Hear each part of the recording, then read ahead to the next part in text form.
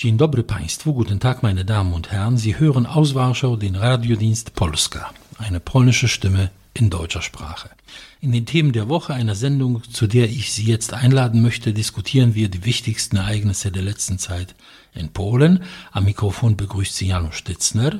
Mein und Ihr Gast in unserem Warschauer Studio ist heute wieder einmal Frau Olga Doleśniak-Harczuk, Journalistin und stellvertretende Chefredakteurin der Tageszeitung Gazeta Polska Codziennie, zu Deutsch Polnische Zeitung täglich. Herzlich willkommen bei uns. Schönen guten Tag. Man soll keine vernarbenden Wunden aufreißen, aber wir kommen nicht umhin, auf den unrühmlichen Abgang der polnischen Nationalelf von den Fußballplätzen der Weltmeisterschaft in Russland einzugehen. Außerdem, die Justizreform erreicht das Oberste Gericht. Polens Ministerpräsident Mateusz Morawiecki hielt vor dem Europäischen Parlament eine Rede über die polnischen Vorstellungen zur Zukunft der Europäischen Union und erntete nur sehr wenig Beifall. EU-Gipfel zur Migrantenfrage. Aus polnischer Sicht ein Erfolg. Israel und Polen legen ihren Streit über das polnische Holocaust-Gesetz bei und Amerikaner denken nach über die Verlegung von US-Truppen von Deutschland nach Polen. Die meisten Deutschen jubeln und die Polen freuen sich auch. Als wir die letzte Sendung aufgenommen haben, war noch alles offen. Inzwischen haben wir die schmerzliche Gewissheit erlangt. Nach dem 1:2 gegen Senegal unterlag Polen im Spiel der letzten Chance am 24. Juni gegen Kolumbien 0:3 und flog aus dem Turnier. Das 1:0 gewonnene Spiel gegen Japan am 28. Juni konnte daran nichts ändern. Nicht so haben wir uns Polens Teilnahme an der Weltmeisterschaft vorgestellt. Was kann ich nur dazu sagen? Also zum letzten Spiel hatte ich auch die Hoffnung nicht verloren, dass wir weiterkommen. Aber das Leben spielt sein eigenes Spiel und jetzt wissen wir, dass nach diesem Weltmeisterschaft-Debakel trennt sich der polnische Nationaltrainer Nawałka von der polnischen Elf und mal sehen, wer kommt. Am 27. Juni schickte Südkorea nach einem 0:2 Deutschland nach Hause. Ein schwacher Trost für uns aber immerhin. Anders als in Deutschland, wo Joachim Löw die Nationalelf weiterhin führen darf, wurde, wie Sie gesagt haben, der Nationaltrainer Adam Nawałka entlassen. Seine Verdienste um den polnischen Fußball sind durchaus groß. Er brachte 2016 die polnische Elf bis ins Viertelfinale der Fußball-Europameisterschaft in Frankreich, wo Polen gegen Portugal verloren hat, immerhin den späteren Europameister. Bei der Qualifikation zu diesem Turnier gewann Polen, das war ein historischer Sieg unter Trainer Nawałka im Oktober 2014 gegen Deutschland 2:0. Daran erinnern wir uns alle noch, als wäre es gestern. Nawałka hat auch die Mannschaft erfolgreich durch die Qualifikation zur Weltmeisterschaft in Russland gebracht. Doch dann lief alles schief und der Auftritt der polnischen Elf war geradezu beschämend schwach. Wer Nawałkas Nachfolger sein wird, das wissen wir noch nicht. Es ist die Rede von einem Ausländer, vielleicht einem Italiener. Wir hatten schon einen russischen Trainer gehabt, bei Legia Warszawa zum Beispiel, Tschetschesow. Er ist heute der Nationaltrainer der russischen Mannschaft. Also Polen hat schon Erfahrungen mit ausländischen Trainern, aber um ehrlich zu sein, Adam Nawałka hatte auch Erfolge mit dieser Mannschaft und verdient ein Dankeschön. Ja, seine Verdienste sind unbestritten, aber auch sein Scheitern war grandios bei dieser Fußball-Weltmeisterschaft. Es ist Zeit für Neues und wir wissen auch, dass sich das Fußballkarussell unermüdlich weiterdreht. Nach der Fußball-Weltmeisterschaft in Russland ist vor der Fußball-Europameisterschaft 2020 und vor der Fußball-Weltmeisterschaft 2022 in Katar. Wie alle anderen bekommt auch die polnische Nationalelf etliche weitere Möglichkeiten, sich mit Ruhm zu bedecken oder zu blamieren. So oder so, wir werden es auf jeden Fall kommentieren. Ein Teil der umfangreichen polnischen Justizreform ist die Reform des Obersten Gerichts. Das Oberste Gericht soll 2 neue Kammern bekommen, darunter eine Disziplinarkammer für Richter und Vertreter anderer juristischer Berufe, also Anwälte, Notare, Staatsanwälte, Rechtsbeistände und Gerichtsvollzieher.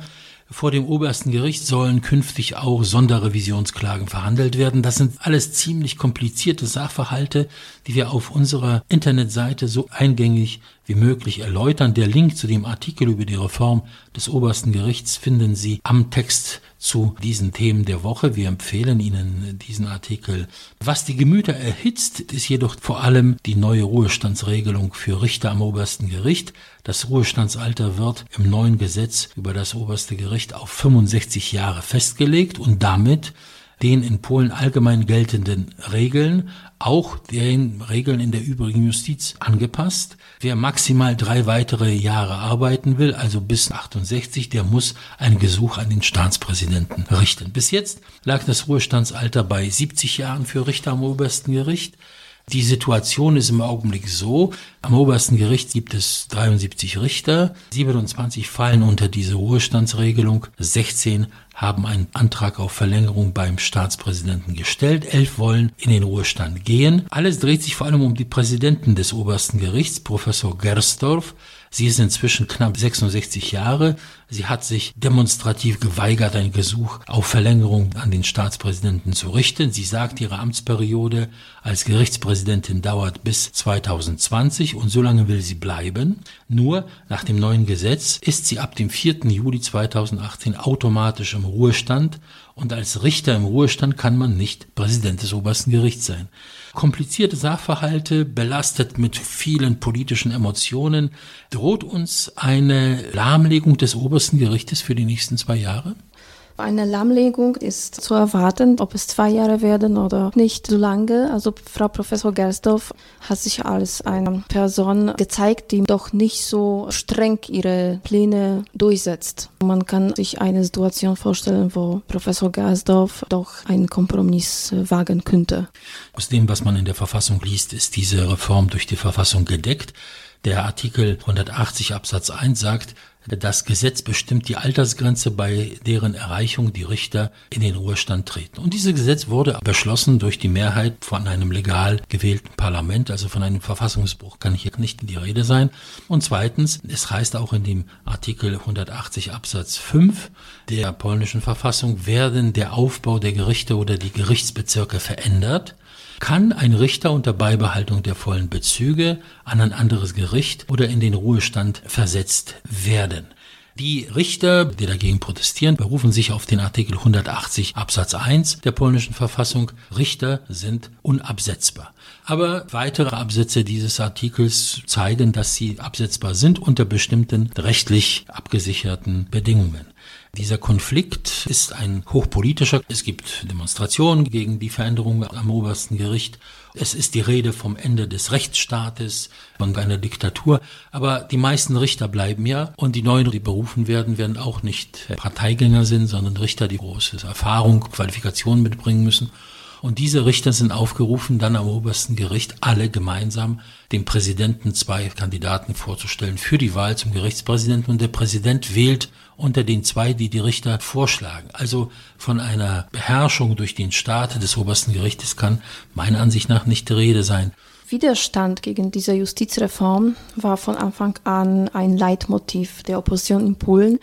Und was für mich besonders interessant ist als Journalistin, jeder hat Recht zu protestieren, aber wenn man die Kommentare der Protestierenden hört, da kann man schon zu dem Schluss kommen, dass diese Menschen keine Ahnung von dieser Reform haben.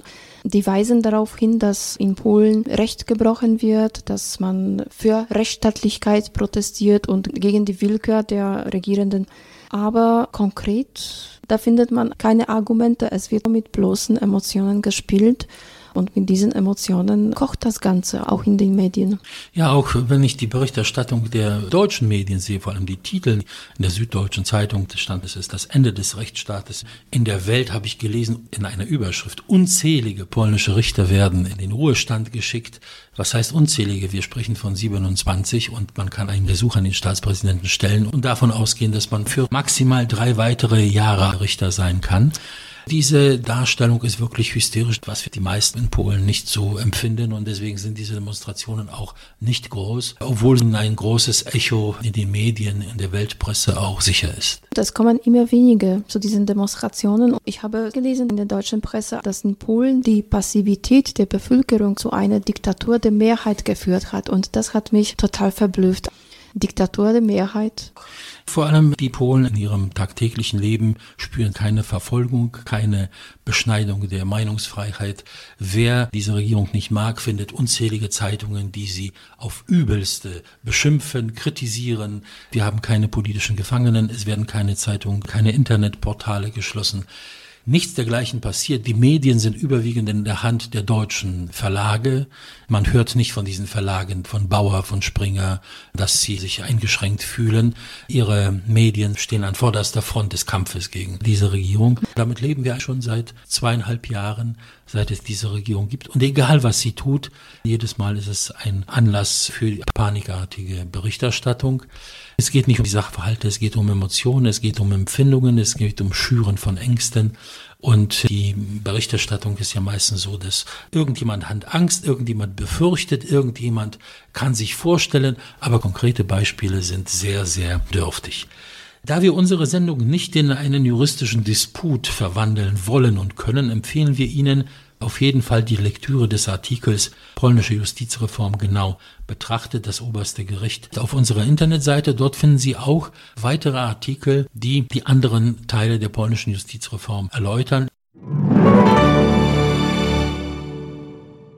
Im Europäischen Parlament in Straßburg finden seit einiger Zeit Debatten statt führender nationaler Politiker mit den Abgeordneten über die Zukunft Europas. Nach den Ministerpräsidenten Irlands, Kroatien, Portugals und 4 weiterer Staaten war am Mittwoch, dem 4. Juli, Polens Ministerpräsident Mateusz Morawiecki an der Reihe. Wie war Ihr Eindruck von seiner Rede und dem, wie er dort empfangen wurde? Mateusz Morawiecki hat sich wirklich große Mühe gemacht, um die polnische Perspektive im Europaparlament zu schildern. Aber leider habe ich den Eindruck, dass die andere Seite war nicht an dieser Bericht von Herrn Morawiecki interessiert. Und ich habe in der deutschen Presse gelesen, dass Polens Premier Morawiecki wirbt im Europaparlament für die Europäische Union als Wirtschafts- und Verteidigungsbündnis unabhängiger Nationen ohne gemeinsame Regeln.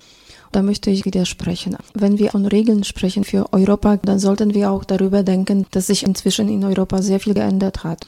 Die Gesellschaften sind mehr und mehr konservativ geworden und die Regeln in Europa sind linksliberal ausgerichtet. Die Kernthese seiner Rede, in der Morawiecki sein Konzept der künftigen EU dargelegt hatte, lautete folgendermaßen, Zitat: Viele Europäer legen heute wenig Begeisterung an den Tag, wenn es um die europäische Integration geht. Wir können uns darüber empören, wir können die Augen davor verschließen, wir können so tun, als sei das eine Randerscheinung. Doch das ändert nichts an der Tatsache, dass wir Fehler gemacht haben und dass wir diese Fehler korrigieren müssen. Damit das europäische Projekt Fortschritte macht, so Morawiecki, muss man seine demokratische Glaubwürdigkeit stärken. Man kann das Populismus nennen, aber man muss sich fragen, ist das Eingehen auf Erwartungen der Bürger Populismus oder ist es das Wesen der Demokratie? Und damit hat er natürlich die Zuhörer im Parlament, die ja überwiegend auf der anderen Seite politischen Spektrums stehen, geradezu auf die Barrikaden gebracht. Morawiecki sprach ja von einer Einigkeit in Vielfalt, für die Achtung für verschiedene politische Traditionen, verschiedene historische Entwicklungen, die es in Europa gab. Das muss man respektieren, sagte er. Und er möchte einen funktionierenden gemeinsamen Markt ohne Barrieren, Beseitigung der Unterschiede in dem Entwicklungsgrad zwischen verschiedenen Teilen der EU, soziale Gerechtigkeit und, was er sagte, keine Einflussnahme Russlands auf die EU durch die Energiepolitik, durch vor allem die Erdgasabhängigkeit, die ja geplant ist durch den Bau des zweiten Stranges dieser Pipeline unter der Ostsee. Er sprach auch davon, und das gab zu denken, dass die Europäische Union eine ganze Reihe von Krisen erlebt hat in der letzten Zeit. Bankenkrise, Eurokrise, die Migrantenkrise, der Brexit. Er erinnerte auch daran, dass in den letzten gut 10 Jahren es 5 Volksbefragungen in der EU gab und alle wurden entschieden gegen die Projekte der erweiterten Integration. Und das gibt natürlich zu denken. Haben Sie die Reaktion verfolgt im Plenum auf seine Rede? Die Reaktion war vor allem sehr hysterisch und entsprach nicht den Standards einer Debatte. Denn es ging hier eigentlich um die Zukunft der EU. Politiker werden eingeladen, damit sie eine Vision ihres Landes, ihrer Regierung zeigen für die EU. Aber auf einmal ging es nicht mehr um die Zukunft der Europäischen Union, sondern darum, dass Polen ein Land ist, wo man jeden Tag Recht bricht und Menschen unterdrückt und so weiter. Diese Debatte fand ich nicht sehr hilfreich.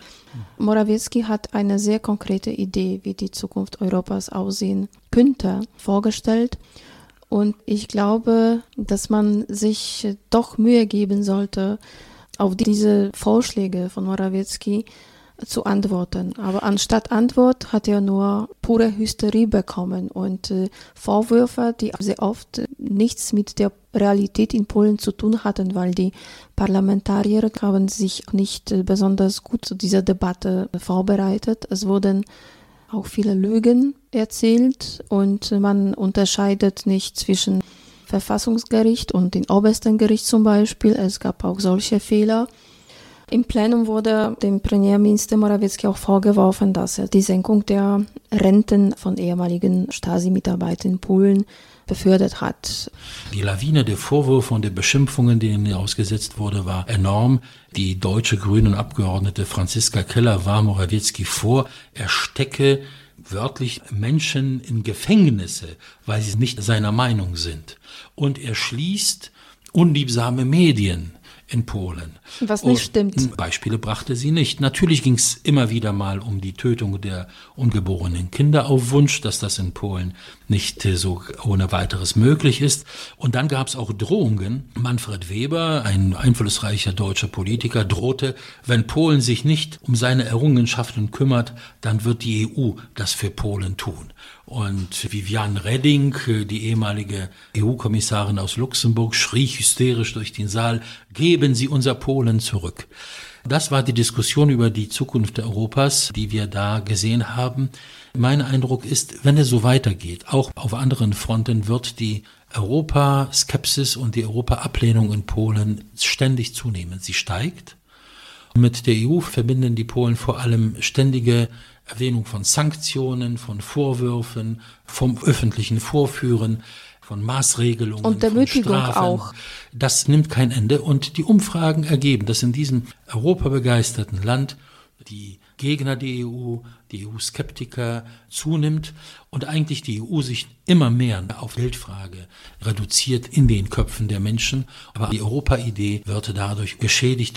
Ja, das stimmt. Der von Ihnen erwähnte Manfred Weber meinte auch, wir brauchen kein anderes Europa. Es gibt bereits eine Europäische Union und das ist auch ein Signal, dass die Europäische Union sich eigentlich nicht reformieren möchte. Alles ist gut und ja, gefragt sind in so einem Gremium eigentlich nur diejenigen, die einem nach dem Mund reden. So hatte man den Eindruck. Irgendwelche anderen Vorstellungen waren unerwünscht und wo das endet, das haben wir beim Brexit gesehen und anderen Entwicklungen. Es ist besorgniserregend, aber wahrscheinlich nimmt eine sehr unheilvolle Entwicklung in der Europäischen Union ihren Lauf. Ja, das so stimmt. haben wir das bei dieser Debatte unter Teilnahme des polnischen Ministerpräsidenten gesehen. Aber Polexit kann nicht die Frage sein, weil man wirft auch dieser Regierung vor, dass die auf einen Polexit steuert. Das tut sie nicht, wie man und sieht. Das tut sie nicht. Morawiecki geht hin, diskutiert, nimmt das ernst. Es wird ohne Ende über die Justizreform mit der EU diskutiert. Auch Jarosław Kaczyński in seinen allen Äußerungen sagt, es gibt nicht den Schatten einer Erwägung, Polen aus der Europäischen Union zu bringen. Nur, auch Morawiecki und Kaczyński sind nicht allmächtig. Die Stimmung bei den Menschen ist wichtig. Und das werden, wenn Morawiecki und Kaczyński sich auch dem widersetzen, andere nutzen. Und schade um die europäische Idee, aber wenn sie so gehandhabt wird als eine Art ständige Maßregelung von oben herab, so empfindet man das wenigstens hier dann. Irgendwann könnte das so enden. Die Ergebnisse des EU-Gipfels zur Migrationspolitik am 28. und 29. Juni wurden in Polen ausgelegt als eine späte Bestätigung der Richtigkeit der polnischen Haltung und der Haltung der 3 anderen Visegrad-Staaten, Tschechien, Slowakei, Ungarn, in der Migrantenfrage. Sehen Sie das auch so? Das ist eine Art Bestätigung. Ich weiß nicht, ob wir von einem Erfolg sprechen können. Wir brauchen noch eine sehr enge Kooperation mit den afrikanischen Staaten, um eine wirklich gute Lösung der Immigrationskrise zu finden. Vielleicht wäre der Ausdruck Rückkehr zur Vernunft. Ja, Rückkehr zur Vernunft ist besser als Erfolg. Ich hoffe nur, dass sich die Situation in der Europäischen Union nicht verändert und dass die letzte Regierungskrise in Deutschland dazu beitragen wird, dass wir auf diesem Vernunftkurs bleiben und nicht von diesem Kurs abweichen. Um es kurz zu machen, 2 wichtige Feststellungen dieses Gipfels. Eine Zwangsumverteilung der Migranten ist endgültig vom Tisch. Und jedwede Reform des jetzigen EU-Asylrechts bedarf der Zustimmung aller EU-Staaten. Es soll keine Mehrheitsabstimmungen mehr geben wie 2015. Da wurde erfolgreich mehrheitlich abgestimmt, aber es hat nicht funktioniert, denn die Staaten, die diese Abstimmung verloren haben, wollten sich partout nicht damit abfinden, denn die sozialen Folgen, die politischen Folgen, die ökonomischen Folgen der Zwangsumverteilung der Migranten, sie waren so gravierend, dass man meinte, sich dem widersetzen zu müssen. Und die Ungarn haben ja erlebt, was bedeutet ungehinderter Zustrom von Migranten. Deswegen eine Rückkehr zur Vernunft, wenigstens hier in der Europäischen Union. Nach einem halben Jahr haben Israel und Polen sich auf eine Lösung geeinigt, in einem Streit, über den wir viele Male vor diesen Mikrofonen sprechen mussten. Erinnern wir ganz kurz, im Januar 2018 hat das polnische Parlament, der Sejm, dem Gesetz über das Institut des nationalen Gedenkens, also die polnische Gaukbehörde, einen Paragraphen beigefügt, und zwar den Paragraphen 55a, und der lautete folgendermaßen. Zitat: Jeder, der öffentlich der polnischen Nation oder dem polnischen Staat faktenwidrig die Verantwortung oder Mitverantwortung für Verbrechen zuschreibt, die durch das Dritte Deutsche Reich begangen wurden, unterliegt einem Bußgeld oder einer Freiheitsstrafe von bis zu 3 Jahren. Ausgenommen waren davon so 2 weitere Bestimmungen: diejenigen, die absichtslos gehandelt haben, und jene, die im Rahmen künstlerischer oder wissenschaftlicher Aktivitäten dieses zum Ausdruck gebracht haben. Es ging dem polnischen Gesetzgeber nicht um individuelle Polen, und solche gab es, eine Randerscheinung, aber eine schmerzhafte Randerscheinung, ein Abschaum der Gesellschaft, die Juden denunziert haben, das gab es, aber es ging darum, den Schutz Polens als Nation und des polnischen Staates zu errichten vor dem Aufkommen einer These, die immer mehr sich verfestigte, dass Polen als Staat und Polen als Nation am Holocaust teilgenommen hat. Und symbolisch für diese Erscheinung waren in den Weltmedien, auch oft in den deutschen Medien, Sätze wie: Die Nazis haben die Juden in polnischen Tode- bzw. Vernichtungslagern gemordet. Die Nazis hatten keine Nationalität, aber die Vernichtungslager waren polnisch. Für Menschen, die 80, 70 Jahre nach dem Krieg leben und das nicht miterlebt haben und nicht gescheit wissen, entsteht der Eindruck, diese Lager waren in Polen, von Polen bereitgestellt für die Nazis. Und die Nazis, das waren, wer weiß, wer das war, die hatten ja keine Nationalität. Viele Juden in Israel und in den USA legten leider dieses Gesetz aus als einen Versuch, die Forschung und die Darstellung des Holocaust unter Androhung von Gefängnisstrafen zu zensieren, zu behindern. Es entstand ein Konflikt, sehr zur Überraschung und zum Leidwesen des Regierungslagers in Polen, denn so etwas war ja nicht Absicht und das hatte man nicht im Sinn. Nun hat Polen den Paragraphen 55a entfernt. Im Gegenzug haben die Israelis einer israelisch-polnischen Erklärung der beiden Ministerpräsidenten zugestimmt, in der Israel weitestgehend die polnischen Positionen zum Holocaust teilt. Sind Sie, als jemand, der sehr aufmerksam das Ganze verfolgt hat, mit diesem Kompromiss einverstanden und zufrieden? Einerseits ja und einerseits nein. Als diese Gesetznovelle beschlossen wurde, da hatten wir den Eindruck, dass wir uns in eine gute Richtung bewegen. Diese Novelle kam nicht aus heiterem Himmel, sondern wurde nach dem Muster von Gesetzen, die schon seit vielen Jahren in Deutschland, in Israel, in Frankreich vorhanden sind. Und ich habe hier ein mulmiges Gefühl. Einerseits gut, dass dieser Konflikt beigelegt ist, aber es bleibt ein Nachgeschmack und man hat diesen Eindruck, dass es vielleicht nicht so weit kommen sollte, weil die israelisch-polnischen Beziehungen haben darunter sehr gelitten. Was mich natürlich freut, in dieser gemeinsamen Erklärung von Premier Morawiecki und Benjamin Netanyahu ist auch eine Passage zu dem Antipolonismus. Und das ist eine sehr wichtige Veränderung. Das ist etwas Neues. Wir zitieren, beide Regierungen verurteilen mit aller Entschiedenheit jegliche Formen des Antisemitismus und bringen ihre Bereitschaft zum Ausdruck, ihn in allen seinen Erscheinungsformen zu bekämpfen. Beide Regierungen lehnen auch den Antipolonismus und andere negative Klischees ab. Was noch wichtig ist, die gemeinsame Erklärung wurde inzwischen in den wichtigsten englischen, amerikanischen, israelischen, deutschen Zeitungen veröffentlicht als Anzeige, damit die Öffentlichkeit in anderen Ländern zur Kenntnis nimmt, dass nicht mehr dieser Konflikt zwischen Polen und Israel herrscht und dass wir uns geeinigt haben. Sehr wichtig sind auch solche Sätze in dieser gemeinsamen Erklärung. Wir waren uns stets einig darin, dass Formulierungen wie polnische Konzentrationslager oder polnische Todeslager grob falsch sind und die deutsche Verantwortung für die Errichtung dieser Lager mindern. Auch eine Feststellung: Mit Stolz erinnern wir uns an heldenhafte Taten vieler Polen, insbesondere der Gerechten unter den Völkern, die unter Lebensgefahr Juden retteten. Und natürlich wurde das alles in einen Kontext gesetzt, in dem man sagte einerseits, wir sehen ein und verurteilen jeden individuellen Fall der Grausamkeit gegen Juden, der von polnischen Bürgern während des Zweiten Weltkriegs begangen wurde. Denn diese individuellen Fälle gab es. Aber es ist nicht die ganze Nation, die daran teilgenommen hat, sondern eine absolute Minderheit, eine Randerscheinung, wie gesagt. Und der polnische Staat schon gar nicht, denn es gab ihn nicht. Wie in Kroatien, wie in der Slowakei, wie in Ungarn, wie in Rumänien, Regierungen, die mit Deutschland kollaboriert haben. Und es gab ein besetztes Polen, in dem die Deutschen direkt regiert, geschaltet, gewaltet und ihren Terror ausgeübt haben. Deswegen kann man überhaupt den polnischen Staat nicht dafür verantwortlich machen. Und hier können wir es genau nachlesen. Wir sind nicht einverstanden damit, dass Polen als Staat oder die polnische Nation als Ganzes verantwortlich gemacht werden für die Grausamkeiten, die die Nazis und ihre Kollaborateure aus verschiedenen Ländern begangen haben. Also am Ende dieses Streites eine Stellungnahme beider Regierungen, der israelischen und der polnischen, zu diesem sehr heiklen Thema. Also vielleicht könnte man sagen, Ende gut, alles gut, oder es gibt nichts Schlimmes, was auch nicht seine guten Seiten hat. So würde es ein Optimist kommentieren.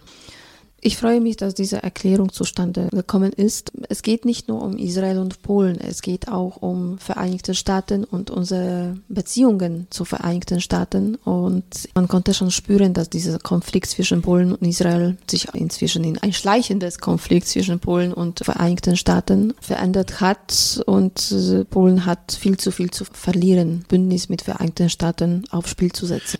Die Amerikaner haben, so heißt es, vor allem vermitteln. Ich kann mir es nicht auch anders vorstellen. Und versucht, ihre wichtigsten Verbündeten in Europa, Polen, in Nahost-Israel an einen Tisch zu bringen. Die Verhandlungen haben sehr lange gedauert, 3 Monate unter strengster Geheimhaltung. Aber das, was dabei rausgekommen ist, ist etwas, womit Polen sehr gut leben kann. Das Gesicht ist gewahrt. Wir haben diesen Ansturm der Kritik durchgestanden. Am Ende ist ein Ergebnis herausgekommen, das uns auf jeden Fall zufriedenstellen kann.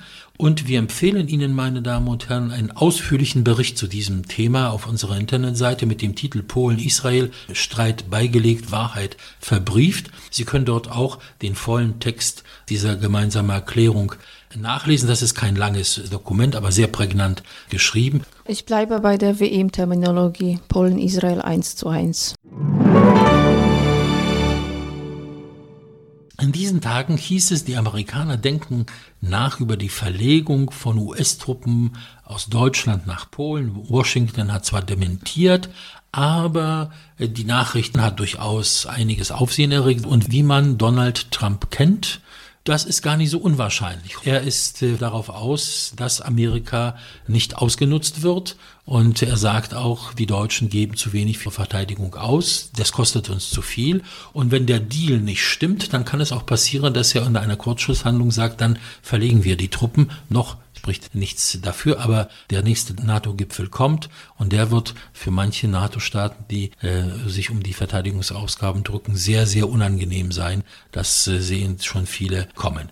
Für wie realistisch halten Sie so ein Handeln der Amerikaner? Das ist nicht realistisch. Die Amerikaner brauchen amerikanische Truppen in Deutschland. Es wurde zu einer Selbstverständlichkeit. Die Sicherheit des ganzen Kontinents ist eine immer sehr wichtige Frage. Ich glaube, dass Donald Trump jetzt vor dem NATO-Gipfel in Brüssel pokert hoch.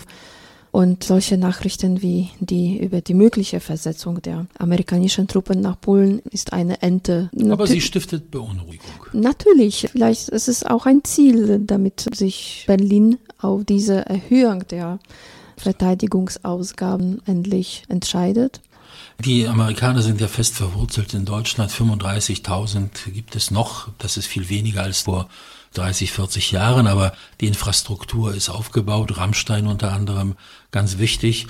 Also schwer vorstellbar, dass sie das alles aufgeben, da ich weiß nicht, was da passieren müsste. Gut, aber es ist auch nicht schlecht für die deutsche Wirtschaft. Naja, aber das sehen nur die direkt betroffenen Gemeinden, Bürgermeister, die Region. Ich habe mit großer Aufmerksamkeit die Kommentare gelesen unter diesen Berichten in den deutschen Zeitungen.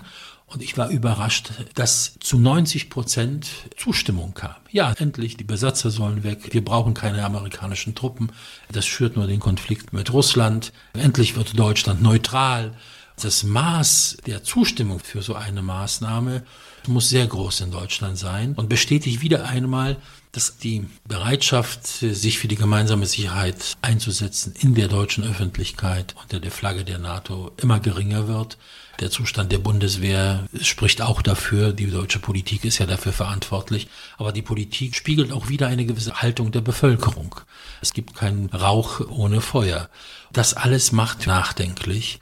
Diese Überzeugung, wir können mit Russland direkt den Frieden aushandeln, auf Russland zugehen und dann wird schon alles gut sein. Das alles kam in den Kommentaren in unzähligen Variationen. Dieser deutsche Anti-Amerikanismus sitzt also sehr tief. Sehr tief. Das ist einer der Merkmale dessen, wie sich Deutschland und Polen auseinander dividieren. Und zwar nicht nur politisch, sondern auch mental in den Fragen der Energiesicherheit, der militärischen Sicherheit. Da tun sich Gräben auf. Es macht Sorge. Aber auch diese Tradition der bilateralen Beziehungen zu Russland, das hat auch sehr, sehr lange Traditionen in Deutschland. Und Anti-Amerikanismus ist eine Seite dieser Medaille und die sogenannten Russlandversteher, das ist die andere Seite.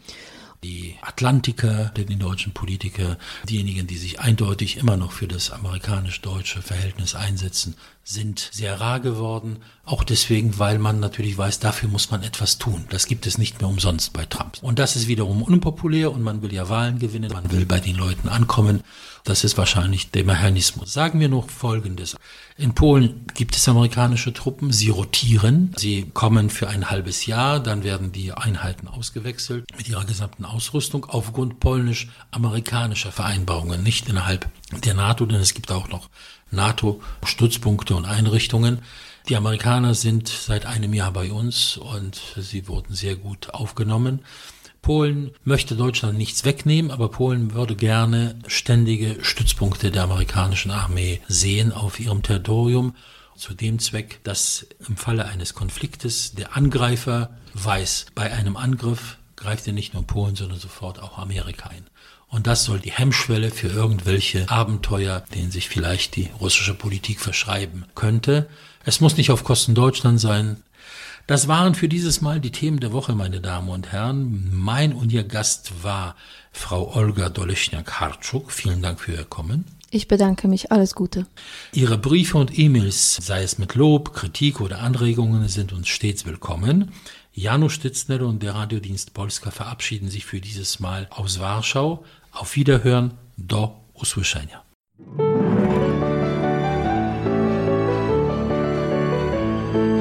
Radiodienst Polska. Aus Polen über Polen.